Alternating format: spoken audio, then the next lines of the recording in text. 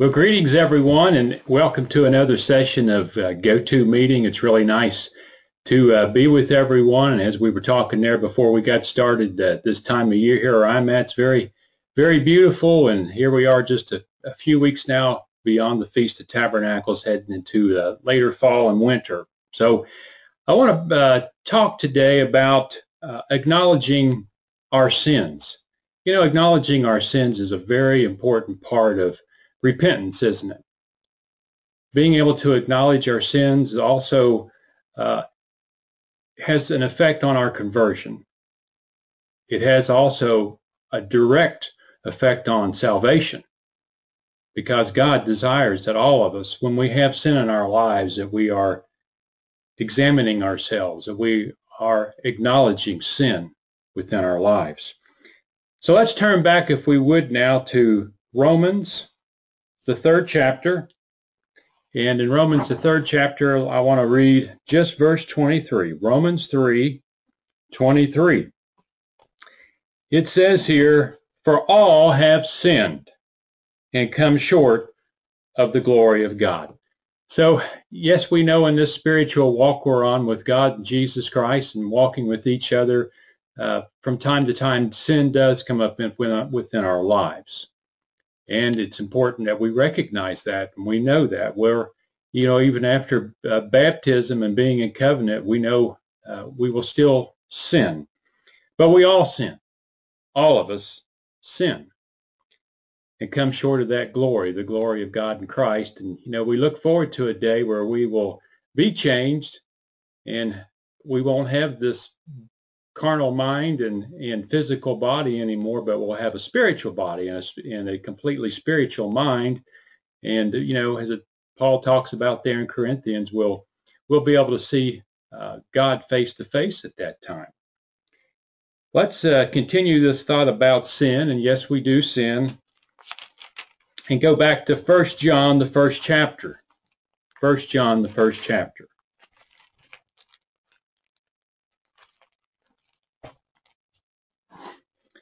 1 John 1 in verse 8, John writes here, he says, "If we say that we do not have sin, we are deceiving ourselves, and the truth is not in us."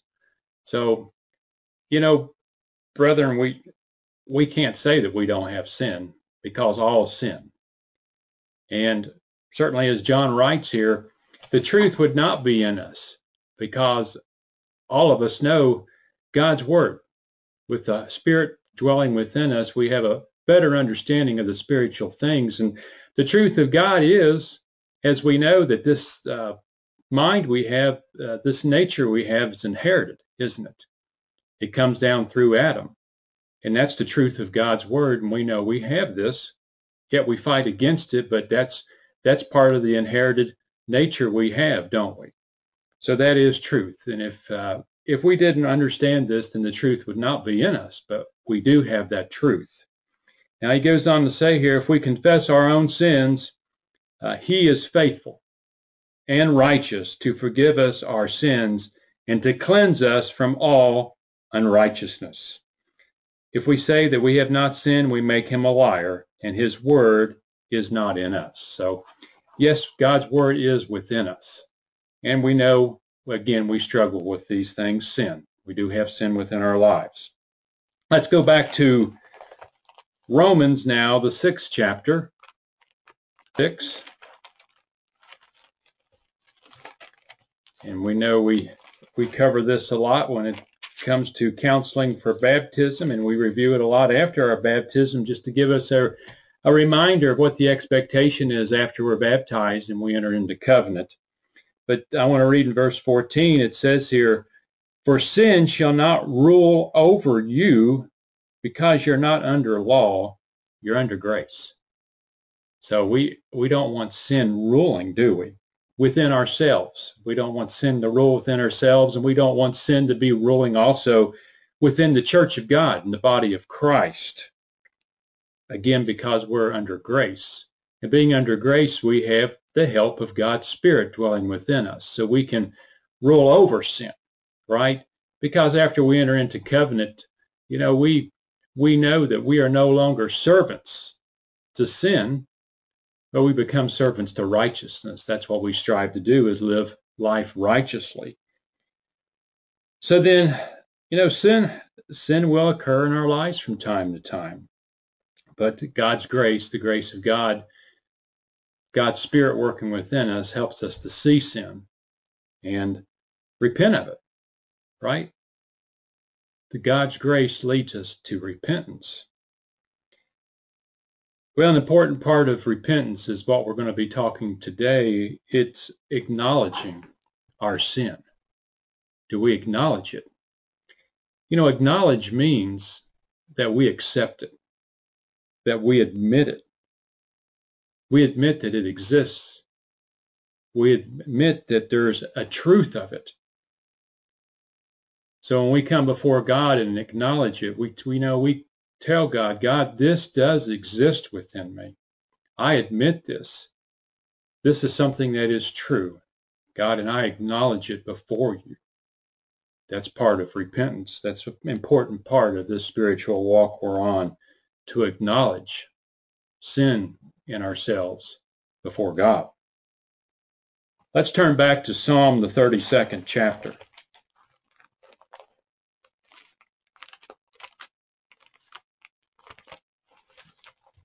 Psalm 32, we're going to read the first 5 verses. It says here, "Blessed is the man whose transgression is forgiven, whose sin is covered." And we know how that happens, right? Again, through repentance and accepting Jesus Christ as our Savior for the forgiveness of sins. It says, "Blessed is the man into whom God does not impute iniquity, and in whose spirit there is no guile." So yeah, we don't want imputed iniquity into us, do we? But we yearn for the imputed righteousness we have through Jesus Christ. It goes on to say here, "When I kept silent, my bones wore away through my groaning all the day long. For by day and by night your hand was heavy upon me, and my strength was sapped as it is in the heat of summer." Selah, or think on this. Have you ever been in that situation yourself where there's something you did within your life or something you were involved in, and you knew within you it wasn't right? There was something you needed to do, right?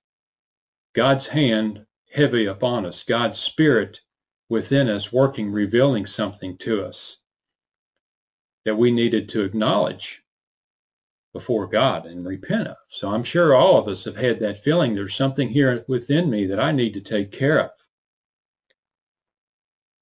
Verse 5, he goes on to say here, "I acknowledged my sin to you, and my iniquity I have not hidden. I said, I will confess my transgression to the Lord, and you forgave the iniquity of my sin." Isn't that wonderful? Here David writes, I confessed it. I acknowledged it.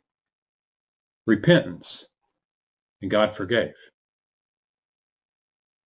And that's what we need to continue to remember. That's what God desires, that we all come before him. And when we have times in our lives where we fall short, we acknowledge those things and move on with repentance. Let's go to Proverbs 28. Proverbs 28.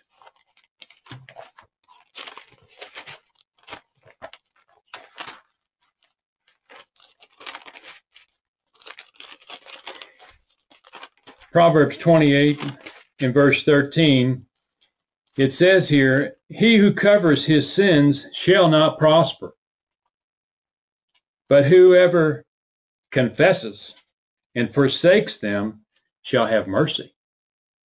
Right? That's true repentance.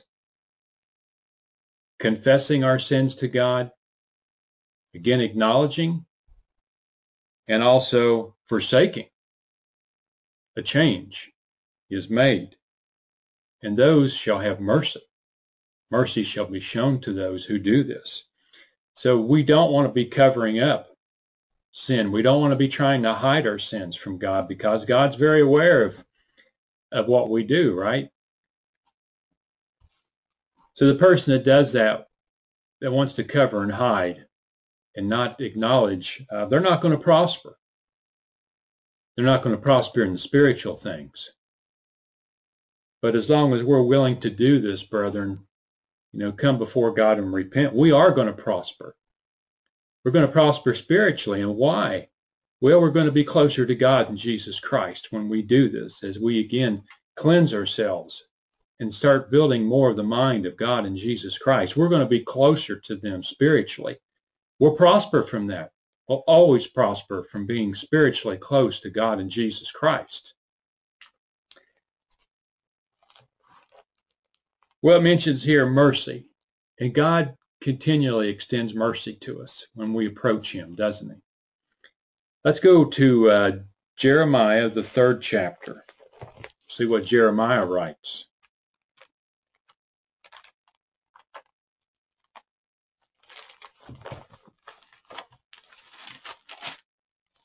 Jeremiah 3,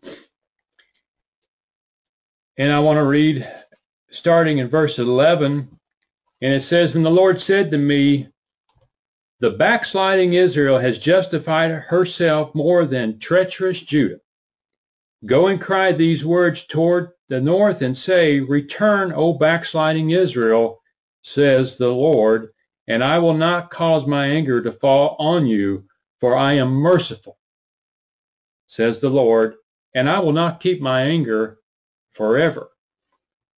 But there's a condition here.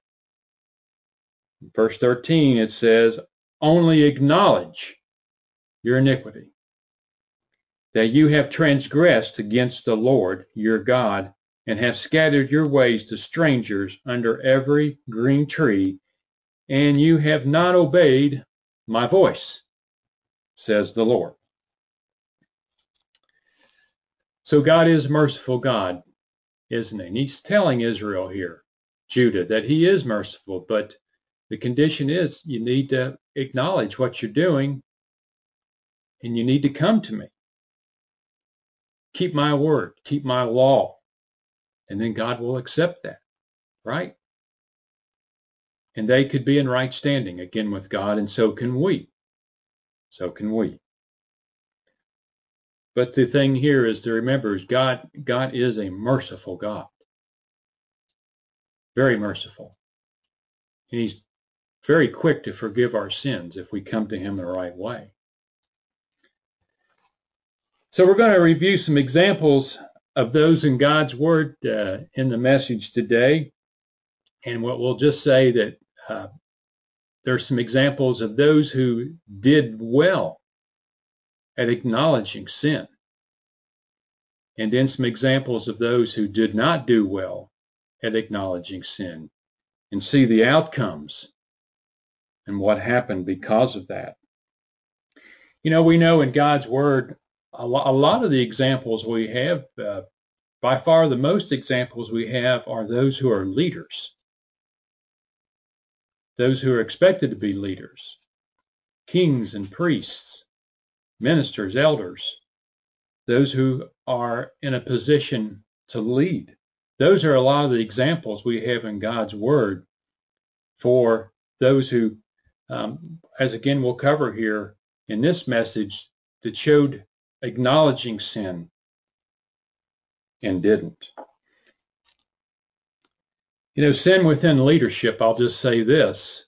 When you have sin within leadership in the church, it presents a really big problem, doesn't it? And why? Why does sin within leadership present a problem? Well, it's because the leadership has a responsibility to teach the truth. The leadership are very influential people. They have the ability to influence God's people in a really good way, a positive way, or also in a negative way. And we look to leaders within the church to guide and lead us towards Jesus Christ and God the Father and the truth. That's the responsibility of a leader. So that's why it's a problem when you have sin within the leadership in the church of God, in the body of Christ.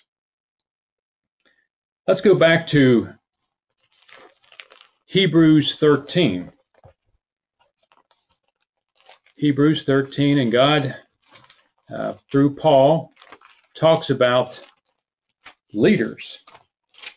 So I want to go to Hebrews 13 in verse 17. It says, follow your leaders and be submissive, because they are looking out for your spiritual well-being. Now, that's something to take note of there. We're talking about leaders here that are correct leaders before God and Christ and before the brother. You're to follow them because they're looking out for your spiritual well-being, right? As those who must be ready to give an account to God in order that they may do this with joy and not with groaning, because that would be unprofitable for you. So spiritual leaders within the church, the ones we're asked to follow, are leaders. Are they leading? Are they truly leading? Because leaders within the church should be, again, leading us to God and Jesus Christ. That's the leadership that Paul said you need to follow, right? Those are the ones who are truly looking out for your spiritual well-being. So it's something we need to pay attention to. Yes, we are to follow our leaders and have respect for them, but it's based on what they are doing, right? Paul talks about this, and he makes this real clear in 1 Corinthians 11. So let's go back to 1 Corinthians 11 and see what Paul said of himself, because Paul certainly was a spiritual leader for the church, and look how much that he wrote for us through inspiration of God to be reserved and canonized in the Bible. Paul makes it clear here in 1 Corinthians 11, verse 1, he said to be imitators of me, exactly as I also am of Christ. And so Paul was an imitator of Christ. He received his instructions directly from Christ. So that's what he strove in his life, was to be an imitator of Christ. And so he asked, hey, you imitate me, but it's as I'm imitating Christ, right? So that's what we need to be looking for, is characteristics like that, where we see leadership hopefully imitating Jesus Christ. And we get that through God's word. Let's go back to 1 Thessalonians then, the first chapter. And we'll just read one more scripture referring to this. In 1 Thessalonians 1, and we're going to read 5 and 6. Paul writes here, for our gospel did not come to you in word only, but also in power and in the Holy Spirit, and with great conviction, even as you know what sort of men we were among you for your sake. And you became imitators of us and of the Lord, having accepted the word in much persecution with the joy of the Holy Spirit. So they knew what kind of men Paul and the others with Paul, Silas or Barnabas or Mark or Timothy or Titus or whoever it may be, Luke, they knew by the example Paul and the others set that these were men of God. And they came to them by word, the truth. They came to them by power. They came to them through the Holy Spirit, the inner working of the Holy Spirit. And this was seen among the brethren. They knew this, what was at work here. It was visible to all. And it's the same for us today, brethren. We should see the fruits in leaders and what they're doing.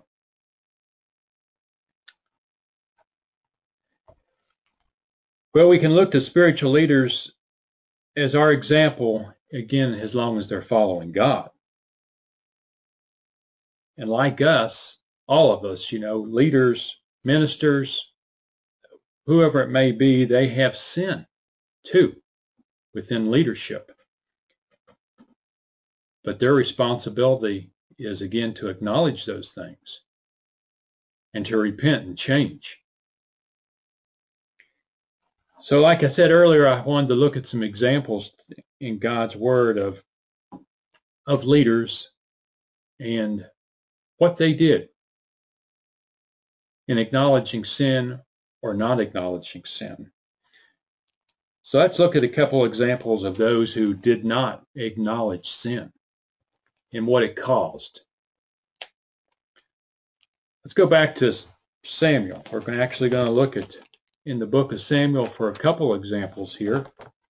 And the first one, we're going to go back to 1 Samuel, the 2nd chapter, if you'll turn back there with me.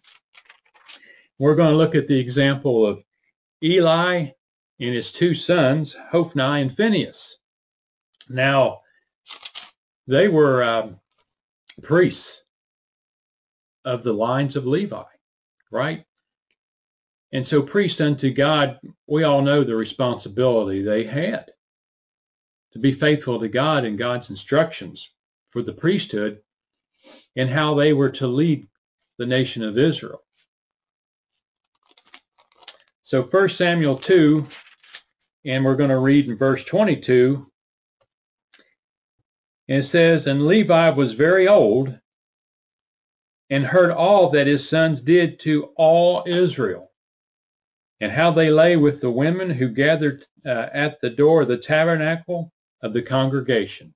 So they were not only doing this as Eli's two sons, Hophni and Phinehas, but they were also, we know, when it came to meat that was brought to be sacrificed, they were taking of the best of some of that meat for themselves, right? So they were doing several things they should not have been doing right there in front of Israel, also right there in front of their father Eli. And we know earlier in the chapter what was said about his two sons. They were worthless men.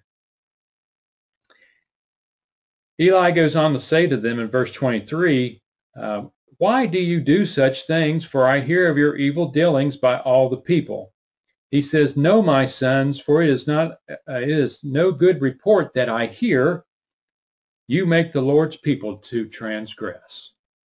And that's the problem. When leadership sin and do the things they shouldn't be doing, it causes other people to transgress. It has an effect on people when the leadership sins, doesn't it? It hurts the faith of some. It sets a terrible example, and those who are weak maybe fall into that example too. Even causes, sometimes we know, those to leave, causes divisions and all sorts of problems. But he says here, you make the Lord's people to transgress by what they did, his two sons. Verse 25, it says, "If one man sins against another, the judge shall judge him. But if a man sins against the Lord, who shall plead for him?" But they did not forsake the voice of they did not hearken to the voice of their father, because the Lord desired to slay them. Let's go down to verse 27 then. It says, "And there came a man of God to Eli and said to him, Thus says the Lord, did I plainly appear to the house of your father when they were in Egypt in Pharaoh's house? And did I choose him out of the tribes of Israel to be my priest, to offer upon my altar, to burn incense, to wear an ephod before me? And did I give to the house of your father all the offerings made by fire from the children of Israel? Why do you kick at my sacrifice, my offering, which I have commanded in my house? Do you honor your sons above me? Do you make yourself fat with the best of all the offerings of Israel, my people?" You know, Eli was allowing all this to go on, and he didn't do anything to stop it. And certainly within families, you know, we have to make decisions at times, and we'll read that later on. But it's tough. But we have to put God first, don't we? Eli wasn't doing this. Wherefore the Lord God of Israel says, I said indeed that your house and the house of your father should walk before me forever. You know, the responsibility of the Levites in the priesthood and what they should be doing, that was an expectation. And Eli knew this. He knew why he was in that role. He wasn't doing the job he needed to do. But now the Lord says, far it be from me, for those who honor me, I will honor. Right? But those that think little of me shall be lightly regarded. So that's what we all want to be doing, right? Is honoring God. Honoring God. And he will honor us. But certainly if we think God in his word and the truth, if we take it lightly, then we'll be regarded lightly. Let's go to chapter 3, and we'll just pick it up in verse 11 of chapter 3. So we know that God was working with Samuel, and he was a young man there. And you think of Samuel, he was given to God, and God used him mightily, and he grew up there, and he grew up around Eli, and he grew up around Hophni and Phinehas, and he saw all these things happening. But yet he stood in favor. Samuel did, even as a young man there, probably a child here. He stood in favor with God, and he stood in favor with man. He was doing what was right, and God was working with him. So that's another example for us. Even in these situations, God works with everyone, and we don't have to be a part of that, as certainly as God worked with Samuel. In verse 11 here, it says, and the Lord said to Samuel, behold, I will do a thing in Israel, which both the ears of everyone who hears it shall tingle. In that day I will confirm to Eli all that which I have spoken concerning his house. And when I begin, I will also make an end. For I told him that I will judge his house forever. For the iniquity which he knows, because his sons made themselves vile, and he did not restrain them. He knew this wasn't right. He knew that was vile. He knew that was his job as the priest, to take care of these things. May not have been easy to deal with his own sons, but that was his responsibility. Verse 14, it says, and therefore I have sworn to the house of Eli that the iniquity of Eli's house shall not be purged with sacrifice nor offering forever. Then down to verse 18, we know that God told Samuel what was going to happen, and so Eli asked Samuel, hey, convey to me all that God said to you. So Samuel did. In verse 18, it says, Samuel told him all the words and hid nothing from him, and he said, it is the Lord. To him, it says, let him do what seems good to him. So really sad here, the attitude of Eli, excuse me. Eli could have done something about this, even at this point. God's a merciful God. Eli could have acknowledged this, and he could have went before God, and he could have repented, and he could have taken care of his sons. But he chose not to do that. He chose not to acknowledge what was going on. And I think it's pretty interesting what he says here. It is the Lord. Let him do what seems good to him. Well, really, what a terrible attitude. He had reached a point there now where he wasn't acknowledging God. He just said, basically, let God do what seems good to God. Well, we know what happened. He lost his life, and he allowed his sons to take the ark to go fight the Philistines, and they lost their lives. And It didn't have to be that way. But that's where he got to. That's the mind he got to, because over time, he did not acknowledge the sin going on there. The sin going on with his sons, the sin going on with himself. He didn't acknowledge that, and he eventually came to that mind. So none of us want to get to that mind. That's why it's so important, again, that when we have these things go on our lives, or when these things are happening within the leadership in the churches of God, they need to be acknowledged.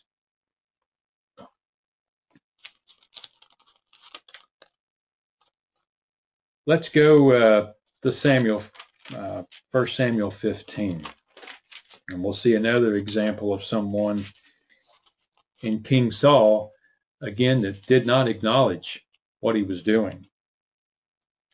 1 Samuel 15.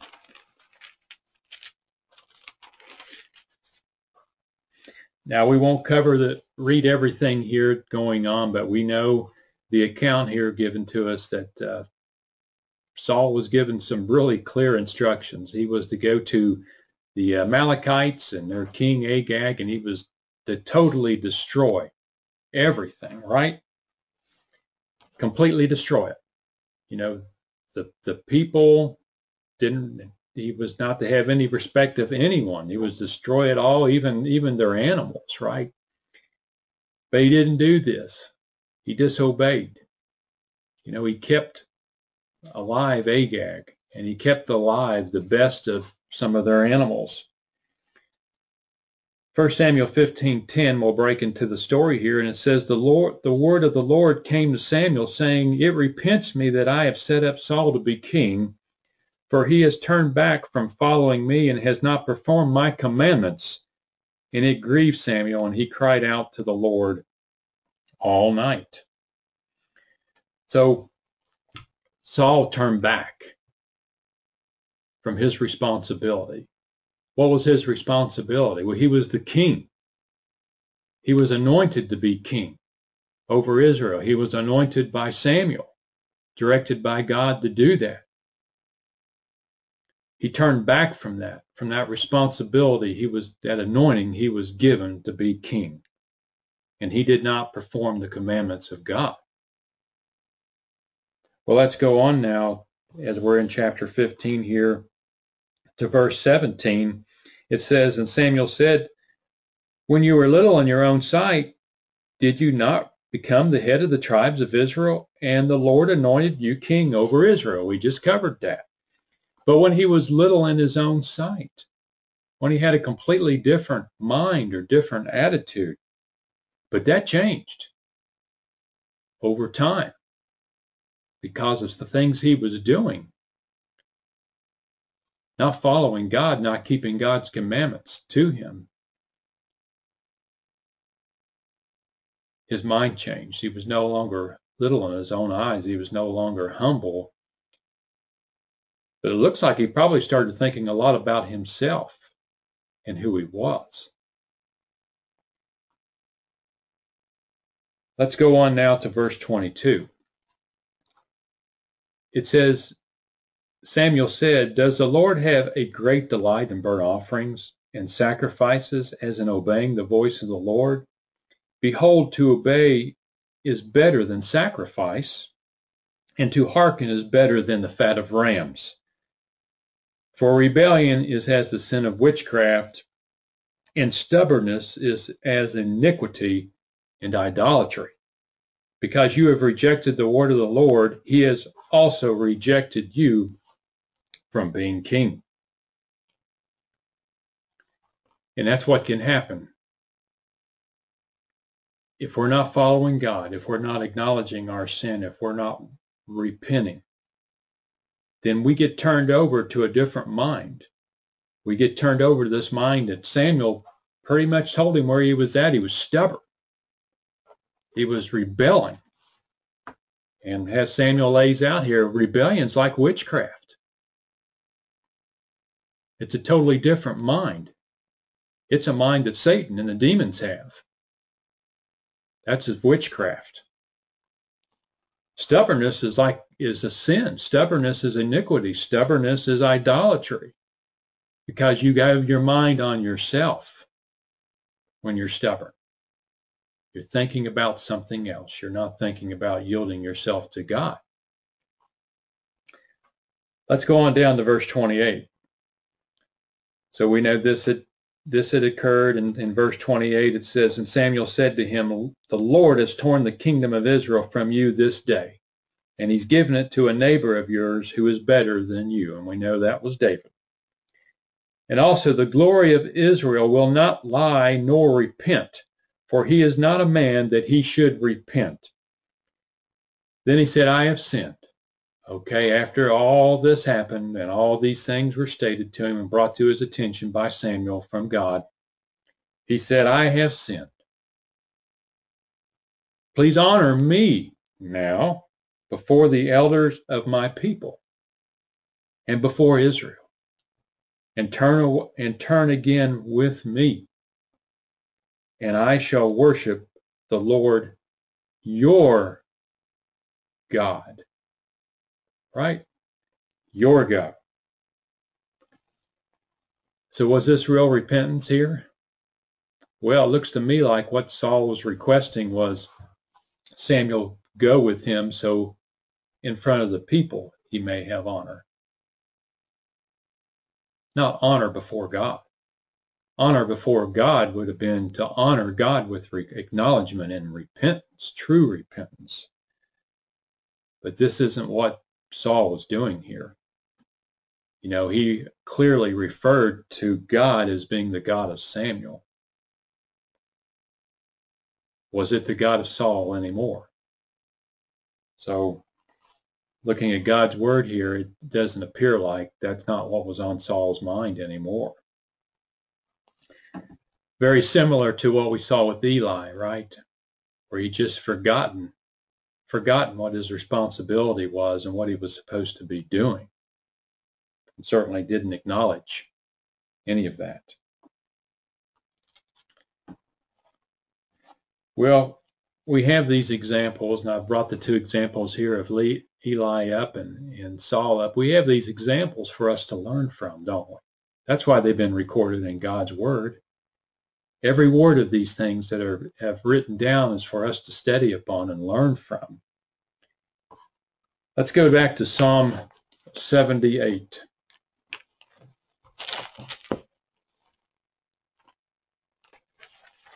Psalm 78, we're going to read 5 through 8. It says, for he established a testimony in Jacob and appointed a law in Israel, which he commanded our fathers, that they should teach them to their children, so that the generation to come might know, the children which shall be born, that they shall arise and tell their children, so that they might set their hope in God and not forget the works of God, but keep his commandments. And so this is what God desires, right? And we'll, I know we'll see this in the millennium with families, but a continual generation after generation of teaching and instructing in God's word and God's commandment and God's way of life. And that everyone sets their hope in that. And they see the outcome of it, of blessings and joy and happiness. Right? But in verse 8 here it says, and might not be like their fathers. The examples we've talked about here, right? The fathers that, Paul talked about there in 1 Corinthians 10, that what the fathers did, they did, and it was recorded for an example for us. That they may not be like their fathers, a stubborn and rebellious generation. A generation that did not set their heart aright, and whose spirit was not faithful with God. So that's, brethren, something we all need to be considering. We don't want to be like them. We don't want to have that attitude where we're stubborn, we're rebellious. We don't make things right with God, where our spirit's not faithful. So something to consider. Again, it's an example here for all of us, because we want to be right with God. Well, God knows, right? When we're stubborn, when we're rebellious, when things go on within the church that shouldn't be going on, particularly when things go on within leadership in the church, those that are supposed to be examples to lead us to Christ and God, God knows what's going on. Let's go to Psalm 50.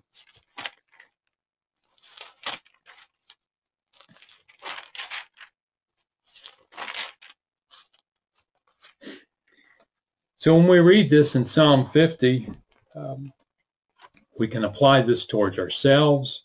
We also maybe can apply it towards the church and what goes on within the body of Christ. Psalm 50, verse 16, he says, "But to the wicked, God says, what is it to you to declare my statutes and to take up my covenant in your mouth?" It's a question. What is it to you? You know, think about Eli. Think about King Saul. What was it for them to declare these things as leaders? Yea, you hate to be taught. You cast my words behind you. When you saw a thief, then you were pleased to be with him, and you have taken part with adulterers. What should our part be in? Who should we take up with? You give your mouth to evil, and your tongue frames deceit. We see this sometimes within the church, past and present. Shouldn't be happening. You sit, you speak against your brother, you slander your own mother's son. These things you have done, and I have kept silent. So God sees, doesn't he? And sometimes God allows things to go on. He said, I have kept silence. God allows things to go on at times to see what's going to happen, what we're all going to do, where our hearts and where our minds lie. You thought I was like yourself, and that's what happens when we go against God. Our mind starts changing towards God and his ways. You thought I was like yourself, God says here, but I will rebuke you and set them in order before your eyes. Now consider this, you who forget God, lest I tear you in pieces, and there be none to deliver. Whoever offers praise glorifies me, and he who sets his conduct aright, I will show him the salvation of God. Brethren, praising and glorifying God is acknowledging when we fall short in our sins. It is, and this needs to be happening within the church. In the church, because God knows. God knows. Well, I spoke earlier that we'd look at a couple of good examples of those that were leading within God's church that at a time where sin was involved, there was an acknowledgement of it and a repentance. Let's go to one of these in 1 Chronicles 21. So this is an account given to us here of King David and what happened with him. 21, and we're going to read starting in verses 1 through 8. 1 Chronicles 21:1. And Satan stood up against Israel and provoked David to number Israel. Now we'll just stop there and just recognize that, yes, Satan has his part in a lot of things that go on within the church. He is the tempter. And he loves to get involved within the church and take a foothold within the church and cause disruptions and cause problems and cause a weakening within the body of Christ, just like he did at this time. just like he did to Israel. So any opportunity that Satan has to do this, he will do this, and we need to be aware of that and who's behind a lot of these things that occur within the church. And David said to Joab and to the rulers of the people, "Go number Israel from Beersheba to Dan, and bring the number of them to me so that I may know." And Joab answered, "May the Lord add to his people 100 times." Remember, it's God's people. This was God's people. These were people that David was responsible for as king, but they're God's people. "But my lord the king, are they not all my lord's servants? Why then does my lord require this thing? Why will he be a cause of trespass to Israel? This shouldn't have been done." And sometimes we may get help from someone when we're about to do something we shouldn't do. And Joab was trying to maybe encourage David here. Hey, don't do this. They're your servants, King David. You don't do this thing, right? And at times we see that maybe an encouragement from others within the church to say, hey, don't do this, right? Change, acknowledge what's going on here. You don't want to be doing this. Well, it didn't happen here.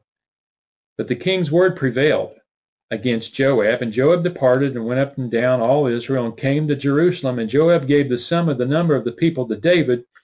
And in all Israel there were 1,100,000 men who drew the sword. In Judah there were 470,000 men who drew the sword. But Levi and Benjamin he did not count them, for the king's word was abominable to Joab. And God was displeased with this thing, therefore he struck Israel. And David said to God, "I have sinned greatly because I have done this thing." Right? David recognized it. I have done it. But now I beseech you, remove the iniquity of your servant, for I have done very foolishly. So let's go down to verse 11. And it says, and Gad came to David and said to him, "Thus says the Lord, choose for yourself," right? "Either 3 years of famine or 3 months to be swept away before your foes, while the sword of your enemy overtakes them, or else 3 days of the sword of the Lord, even the plague in the land, and the angel of the Lord destroying throughout all the border of Israel. And now say, what word shall I bring again to him who sent me?" And David said to Gad, "I am in great distress." And boy, I tell you, I'd hate to be in this situation. But David caused this. "Let me fall now to the hands of the Lord, for his mercies are very great." And we covered that back in Jeremiah, right? God's merciful. God's merciful. "But do not let me fall into the hand of man."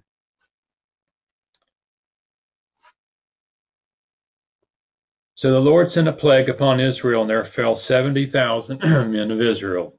And God sent an angel to Jerusalem to destroy it.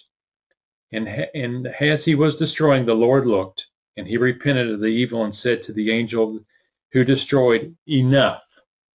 Stay your hand now." And the angel of the Lord stood by the threshing floor of Ornan the Jebusite.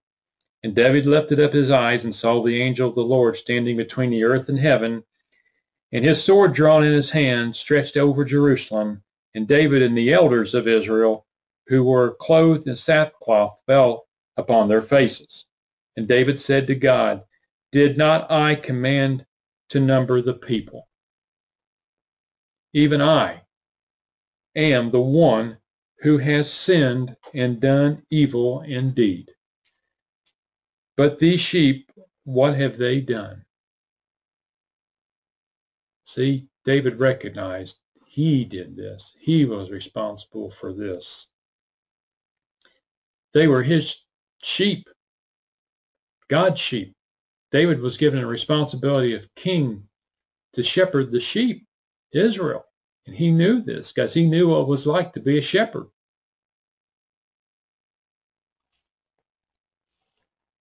I pray you, let your hand be upon me, O Lord my God, and upon my father's house, but not upon your people, that they should be plagued. So we'll stop there in this account, but David, again, he acknowledged this, didn't he? And boy, what a penalty. You think of 70,000 men died. And you think about the effect that had in that nation, 70,000 men. Think about the wives that became widows. Think about the children involved. So this was a great sin and a penalty to go with it, but David acknowledged this was on him. He had caused this, and he took the responsibility for it. You know, the question to ask in is, what can be averted if we come to God quickly and acknowledge our sins? What can be averted? Well, there was some avertment here upon Jerusalem, where God said enough to the angel there that was destroying. But it's something for all of us to think about ourselves, or what goes on within the church. What can be averted if we quickly acknowledge what's going on? A quality of a spiritual leader is to acknowledge before God what's been done. But also, leadership within the church, they need to acknowledge it to the people. It's just not to God.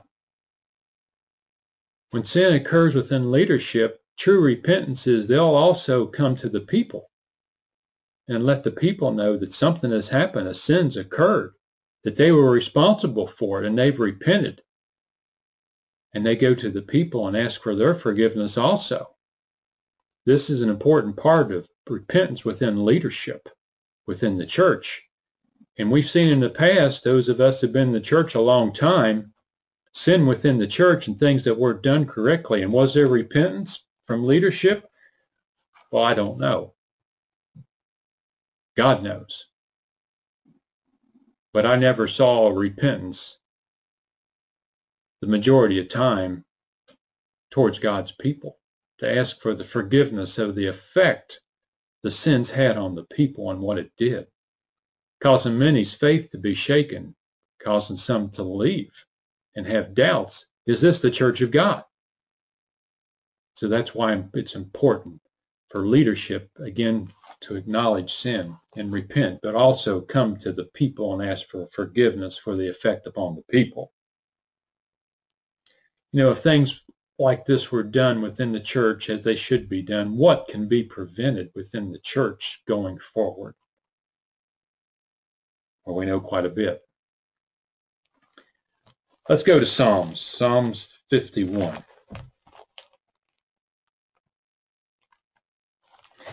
Psalm 51, and we'll read what David wrote here in 1 through 4. He says, "Have mercy upon me, O God, according to your loving kindness, according to the multitude of your tender mercies. Blot out my transgressions. Wash me thoroughly from my iniquity and cleanse me from my sin. For I acknowledge my transgressions, and my sin is ever before me.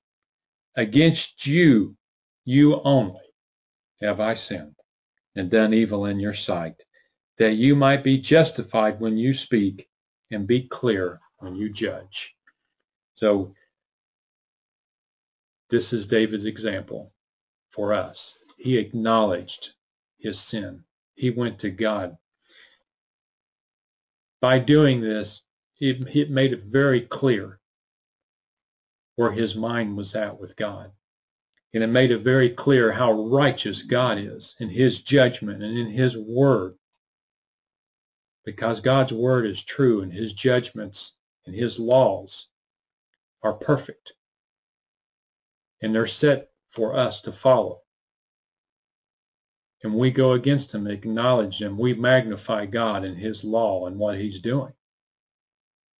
and have total respect for him, God and Jesus Christ.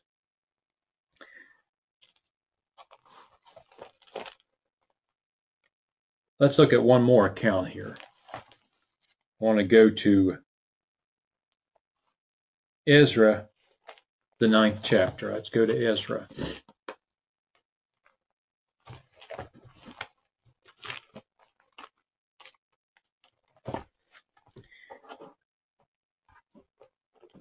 So we know in the book of Ezra here that, per the prophecies of Jeremiah, there would be a time of captivity, but 70 years, there would be an opportunity for some to go back to Jerusalem and build the house of God, and Cyrus allowed that. So here was this group of Israelites, those who had been, and those from Judah who had been into captivity, allowed to come back and work on the house of God. And we know Ezra here was a priest, right? A priest of God, a true priest of God. Actually, Ezra, could definitely trace his lineage back to the priesthood. So in Ezra 9, verses 1, we see something recorded for us here of what happened. He says, "Now when these things were done, the princes came to me, saying, the people of Israel and the priests and the Levites have not separated themselves from the people of the lands, but they are doing according to their abominations, those of the Canaanites and Hittites and Perizzites and Jebusites and the Ammonites and the Moabites, the Egyptians and the Amorites." For they had really, as we'll read here, mixed themselves in with a lot of the nations that, when Israel initially went into the promised land, God wanted those nations to be driven out, and he definitely didn't want Israel to be mixing in with them. "For they have taken the daughters for themselves and for their sons, so the holy seed is mixed with the people of those lands. Yea, the hand of the princes and the rulers has been chief in this sin." So they had mixed themselves in with that. And we'll read here in a little bit what damage that causes when you mix yourself in with something that's not correct. And I think about ourselves and how we can apply this to ourselves. That, we are a holy seed. We are the house of God that we are building continually upon the foundation laid by Jesus Christ, him being the chief cornerstone. So as we build this spiritual house, we definitely don't want to be mixing in with other things or bringing things in to pollute the spiritual seed, this holy seed. So we got to be really careful about what we join up with, don't we? So Ezra writes here, "When I heard these things, I tore my garments and my mantle, and I plucked off the hair of my head and of my beard, and I sat down appalled. Then everyone who trembled at the words of the Lord God of Israel was gathered to me because of the faithfulness of those who had been exiled. And I sat there appalled until the evening sacrifice. And at the evening sacrifice I rose up from fasting, even with my garment and my mantle torn, and I fell upon my knees and spread out my hands to the Lord my God. And I said, Oh my God, I am ashamed. And I blushed to lift my face to you, my God, for our iniquities have increased over our heads, and our guiltiness has grown up to the heavens." Well, this is acknowledgement of the sin of what was going on there with those people that had returned back. "Since the days of our fathers, we have been in great guilt to this day, and for our iniquities, we, our kings and our priests, have been delivered into the hand of the kings of the lands, to the sword, to the captivity, and to the spoil, and to confusion of the face, as it is this day. And now for a little moment grace has been shown from the Lord our God to leave us a remnant to escape and to give us strong peg in his holy place, so that our God may enlighten our eyes and give us a little reviving in our bondage. For we were slaves, yet our God has not forsaken us in our bondage, but has extended our mercy to us in the sight of the kings of Persia, to give us a reviving, to set us up the house of our God, and to repair its desolation, and to give us a wall in Judah and Jerusalem. And now, O God, what shall we say after this? For we have forsaken your commandments. So it goes on to talk about there what they had done. You know, God had given them instructions not to mix in with others because they would potentially adopt and take in some of the things that the nations did that were an abomination towards God, that were against God. So because of this, they separated, didn't they?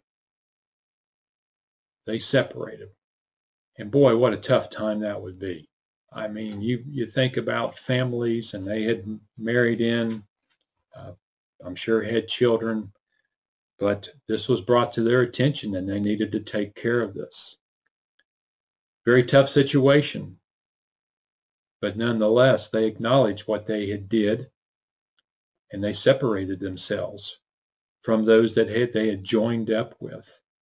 And sometimes, brethren, in our lives, we're going to face this too, where there's some difficult times that we come across in our lives, and we have to acknowledge things, and we may have to separate. We may have to separate. But the separation is because we're on God's side. The separation is because we're following God. The separation is because we believe God. We keep his commandments. We keep his word. We want to please God. We love God. We want to keep God first. And that's why the separation occurs, because the others aren't of that mind. And that's hard. It's hard to do, but it's correct before God. So this was another example of someone in Ezra, and also the people there. They acknowledged what they did, and they took care of it. And God blessed them for doing that. So when we sin, and we all do, we need to acknowledge sin. We need to continually, all of us, be examining ourselves. Let's go back to 1 Corinthians 11 as we get near the end here. 1 Corinthians 11.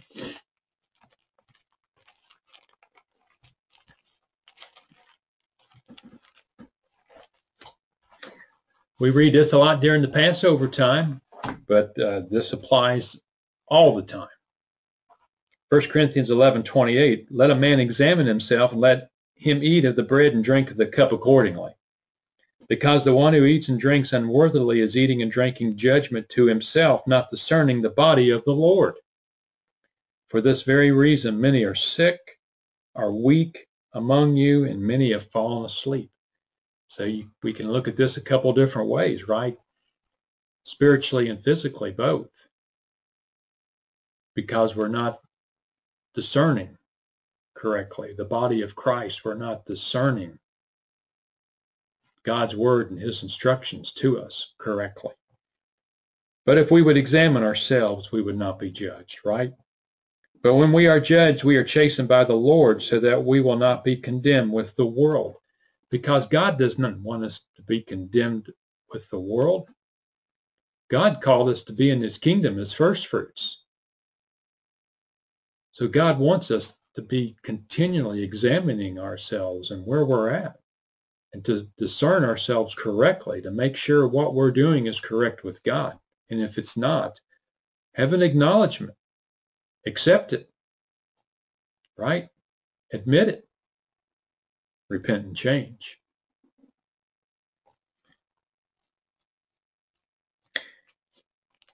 I want to be turning back now to Galatians, the 6th chapter. So we need to keep looking towards Christ, because Christ is our true spiritual leader. Jesus Christ is our true spiritual leader, and we want to properly discern him and his body and what he has done for us as being our true spiritual leader. But back to Galatians, the 6th chapter. We know that sin does occur within the church, the body of Christ. When this happens, we again need to examine ourselves and where we're at. Brethren, when sin happens within the body of Christ, and it causes problems within the body, it causes divisions within the body, we need to continue to pray for one another, right? We need to continue to keep each other on our minds. We need to continue to have a mind where we're willing to forgive and have forgiveness also, praying that there's repentance, that we all repent, that we all acknowledge what we need to acknowledge, that we all have proper discernment and proper understanding of what's going on, that our minds are in line with God's mind and Christ's mind. So we need to pray for everyone. Galatians 6, we're going to read 1 through 5, and something important here is, again, to keep our minds on ourselves. Brethren, if a man be overtaken in some offense, you who are spiritual, restore such a one in a spirit of meekness, considering yourself, lest you also be tempted. We have to consider ourselves and where we're at, because we can be tempted too. Bear one another's burdens and so fulfill the law of Christ. But if anyone thinks himself to be something, and a lot of people at times can think themselves to be something when he is nothing, well, and that's truly all we are. We're really nothing. It's because of our calling and the grace extended to us through God in Christ that we have this understanding and the opportunity we have. He's deceiving himself. But let each one prove his own work, and then he will have rejoicing in himself alone and in not another one. For each one shall bear his own burden. So the point here, brethren, is we just continually need to consider ourselves, right, and what we're doing and where we're at, because we can fall into problems and issues ourselves.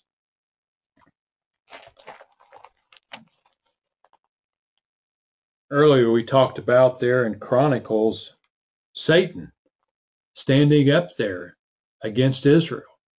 And he wants to stand up against the church and take root in the church any way he can. He and his demons. Let's go back to 2 Corinthians 2.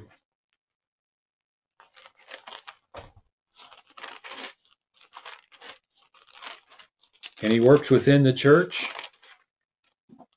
and he works through people. And he plants tares. And we know this in God's word. What I'm speaking here, we know to be true because it's in God's word. But we need to be mindful of this and what he does. But in 2 Corinthians 2, I want to read verses 10 and 11. It says, but to whom you forgive anything, I also forgive. And if I also have forgiven anything to whomever I have forgiven it, for your sakes, I forgave it in the person of Christ. And that's how Paul forgave, in the person of Christ, and how Christ would do it, right? But there needed to be before that an acknowledgement and a repentance. And there was, as we'll explain here with the person being talked about here. But what I want to bring out is verses 11, so that we may not be outwitted by Satan, for we're not ignorant of his schemes. And Satan schemes within the church of God continually, but we should not be ignorant of that and be outwitted by that. So here was this man, we know back in 1 Corinthians 5 that the church had to put out because of his sin. But it looks like he came back and he had repented, a sorrowful repentance. But then we know the schemes of Satan, right? Where maybe when he's trying to come back and he's repented, then are the people judging? Are the people causing him to overly sorrow because of their attitude towards him? Not an attitude of love, concern, and care? Well, that was going on here. And Paul's saying, hey, just remember this. We are not ignorant of Satan and his devices and his schemes. So it's today's church, we need to be mindful of the same things and be very, very careful. And again, pray for one another. Pray for repentance. Pray that we can all be in the kingdom as first fruits to fulfill this calling. Let's go back to one more scripture, and then we'll conclude the message. Let's go back to 1 John, the 2nd chapter.